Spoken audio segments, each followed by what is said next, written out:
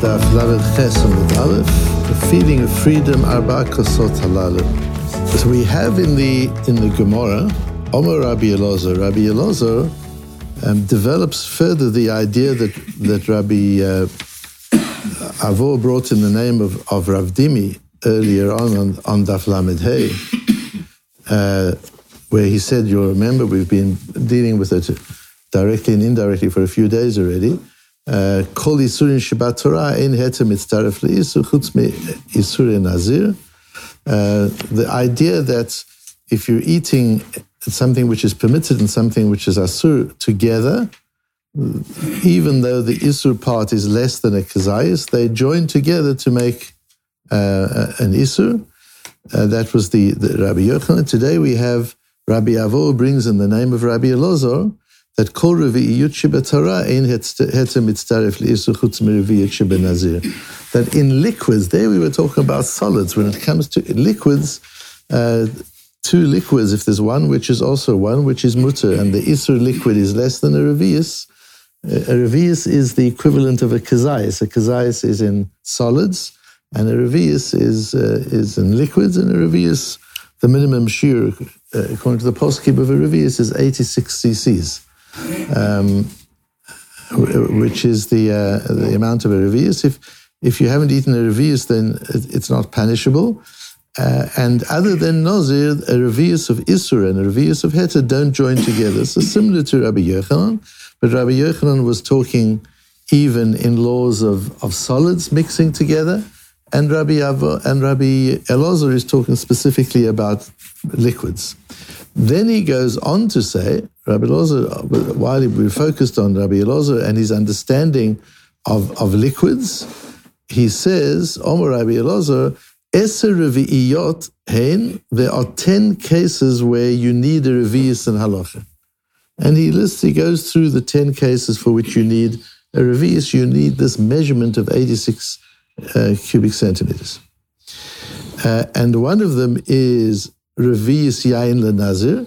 So back on the first Mishnah on our Perek and on Lamed Daled Amud Bet, we had Mishnah Rishonah, the original Mishnah, the way we learned originally, Omeret, Ad she yishteh revi'it yain. A Nazir doesn't become a Nazir unless he's drank a revi'us of wine. And it was on that Rabbi Akiva said, yes, but if he dips bread into the wine, even if there's not a revi'us of wine, but there's a kazayis altogether of bread and wine, then he's over.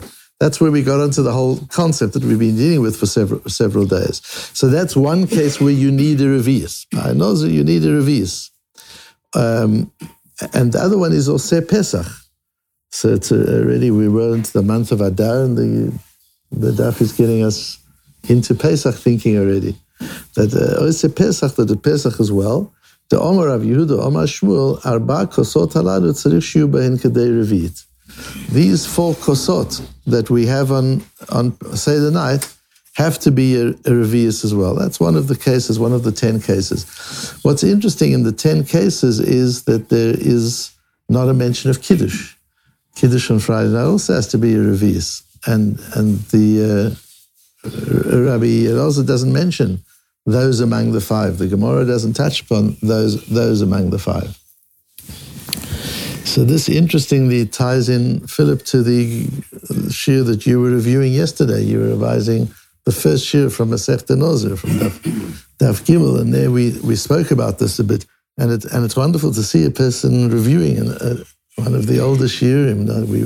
We work at a pace, and every day there's a new shir. But the essence of learning is chazorah. You really learn when you review. I've mentioned to you, I think, before, the comment of Vladimir in the book of one of the Russian-American author, who says something so important, not just for reading, but also for learning. He says there's no such thing as reading, there is only rereading. The first time you read something, you're not reading.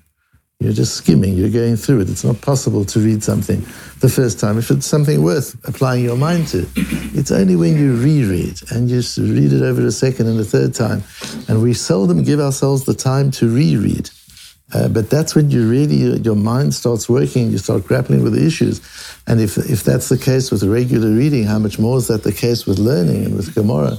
And that's one of the the problems with the Daf Yomi is it happens so fast that you're lucky to try and keep up, to be reading the new Daf. But what about the old Dafim?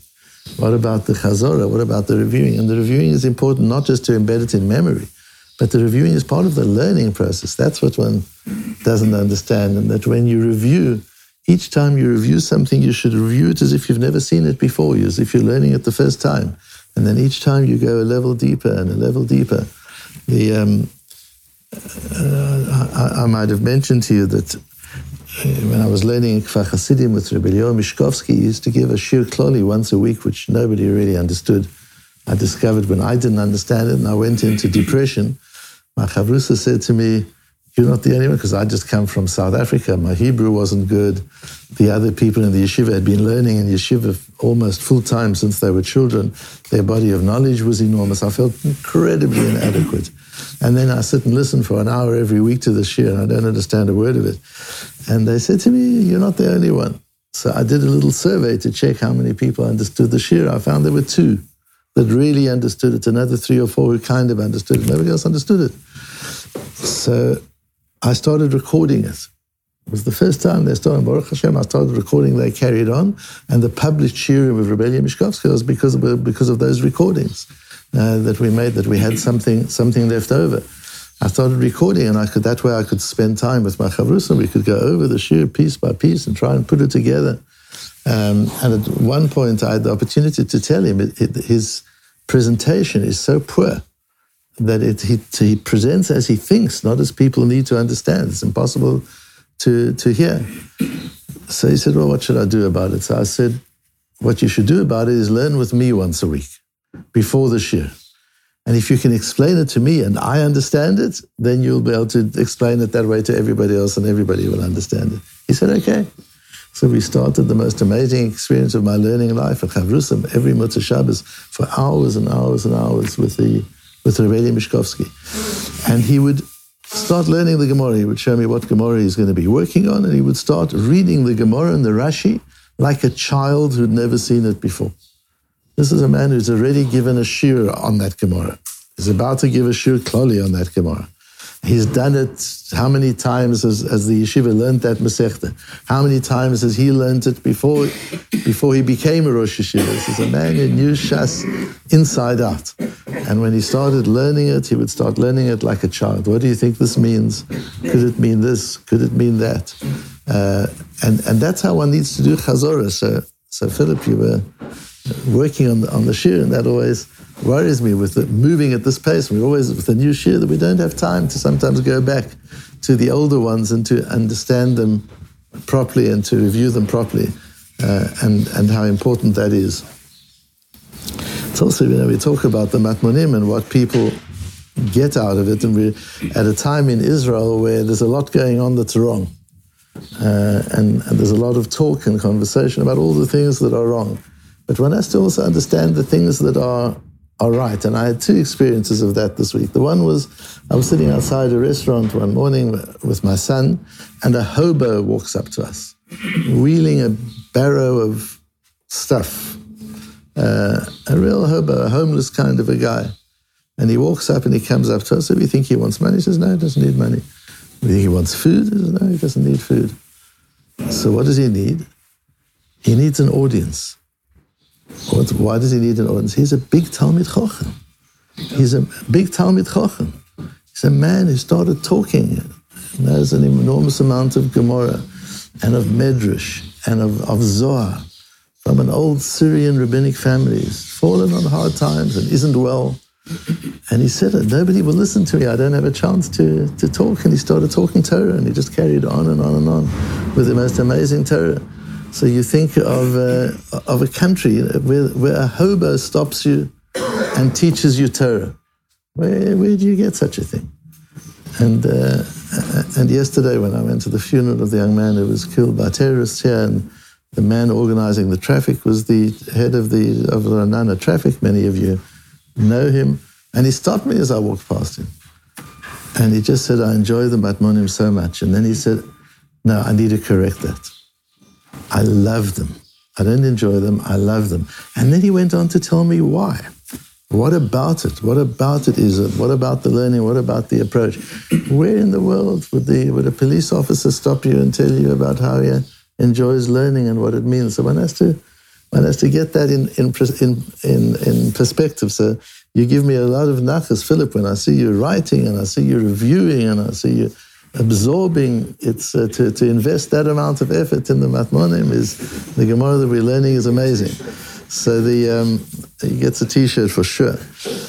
So here in the Gemara, going back, reviewing from the first shir in Masechta Nazir, we brought a Tosfos from Psochim, Daf Kuf Vov, where Tosfos says, the Kiddush ala yayin devar Torah. Yes, the Torah says you've got to make Kiddush on wine, on Shabbos. That's a Doraisa. But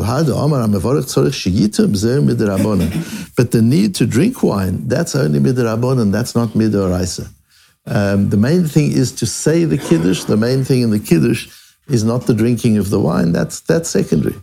And that's the difference between Arba Kosas and Kiddush.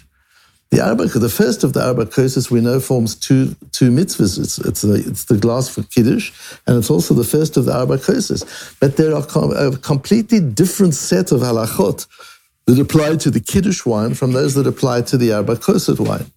And the Arba Kosat wine is their revius is part of the inherent part of the mitzvah. Not so with Kiddush wine. Yes, the glass has to be a revius, and you've got to hold the glass in your hand. You're going to make Kiddush on wine, but that's not what the mitzvah is about. Though it's not about the wine. It's about the Kiddush. But the Arba Kosas is about the wine. It's completely different. And that's why the Gemara says in Psochim, the beginning of Ave Psochim, the Mishnah says, you can't have less than 4 glasses of wine, even if you're so poor that you're taking money from the tamchui. That means you don't even have money for 2 meals. Why? What's so important about the wine? Says Rashi, because they're keneged arba leshonei geula hamurim begalut Mitzrayim. In Parshas Va'era, the concept of the Geula is expressed in 4 different ways. And we have 1 glass of wine for each of those things. So why? What's it got to do with that? It's interesting. The Medrash brings, that's one view that's brought in the Medrash, but the other is that when the Sarah Mashkim tells Yosef his dream, he talks about holding the kos of Paro, the glass of Paro, also 4 times. And with the Sarah Mashkim, that's also a process of liberation. It's a process of freedom, as it is in the case of Parshas Va'era. Because freedom is a process. Freedom is not something that is binary, that you're a slave 1 minute and you're freed another minute. It was so. In a moment they became free. But that doesn't mean that they experienced freedom. Experiencing freedom, as is with experiencing many things, is a growth process. You need to go through process. You need to work your way through freedom. And these 4 lashonot of freedom are not just 4 lashonot. They're 4 phases in the process of freedom. So the V'otzeti, the first is just to be physically taken out of them. You're out of there. That in itself is a relief. Then V'hitzalti, now I've saved you. You will no longer be subject to the risk. You not only are free of your captors, but you're free of risk from the captor. V'hitzalti. And then v'go'alti, you are become spiritually free. Your mind, you can become emotionally free, not just physically free. And then v'lokachti, now that you're free, you've moved out of that. You haven't moved from slavery into nothingness. You've moved from slavery into avodas Hashem. That's the 4th phase of it. So you're working through 4 phases. The Seder is a model of how to educate children. The Gemara says, you tell your child on that day, the Seder is the way you educate a child. And we see from here that when you're dealing with education, it's not about information. Yes, it's true, a child is like a sponge. There's an opportunity for a young child to fill him up with knowledge, to fill him up with information that he couldn't possibly get later on. And he's able to absorb that. But that's not what education is about. Education is about creating the feeling in them. So that's what the Pesach Seder says. We say, Ba'avur zeh asa Hashem li b'tzeiti miMitzrayim. And Reb Chaim Soloveitchik says that means the whole of Yetziat Mitzrayim took place so that there should be a backdrop for a Seder every night throughout the ages. Because the Seder is what is important, not the history. What's important is the present. Yiddishkeit is not about history. Yiddishkeit is about now, how to educate your children now. And that's to take them through the experience. And wine is an experience. Wine takes you on a journey. First glass of wine, you feel a little different from the way you felt before. And the second glass of wine, you feel it a little different. And the third glass of wine, a little different. The fourth glass, so you're moving through a process of letting go of the things that you're very self-conscious about. As you drink, you let go of that self-consciousness. You let go of the slavery to your own ego. And you start fooling around a little bit. You're not so concerned about how you come across and how you look and how people see you. It's more about how you're feeling. That's what wine does. It takes you into the experience of feeling away from the experience of just mental awareness. It takes you into an awareness, a heart awareness, a feeling awareness. And that's what we do when we educate children at the Pesach Seder and when we educate ourselves. It's necessary to take ourselves through that experience. And that's why Reb Moshe Feinstein and some other poskim hold you can't be Yotze Arba Kosas with grape juice. That doesn't do anything for the experience. Most poskim hold you can. I think Reb Moshe Feinstein suggests you mix if you find the wine difficult. But I need to tell you, if you find wine difficult for the Arba Kosas, we see how important it is that it's experiential. It's not just I've drunk my wine, it's grape juice, it's fine. I said a Borei Pri Agofen. There's the experience that you need. And what happens if you find that difficult and it's disturbing your ability to be Mekayim, the mitzvah of Zechir Tzias Mitzrayim, and it's getting there? What should you do? So the hint that I'll give you is look for small glasses.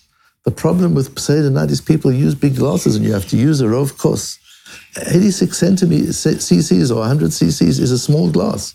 We went around shopping until we found glasses that only hold 90 or 100 cc's. And that's easy. You can easily drink a rov kos. The problem is our glasses are too big. When Chazal say you've got to drink 4 glasses, they don't have to be 4 big glasses. They only have to be 100 cc's. But it should be wine. One should have the experience of being able to feel that drifting into another space so that one can relate to the 4 Lashonos, the 4 phases of becoming free from others and free from oneself.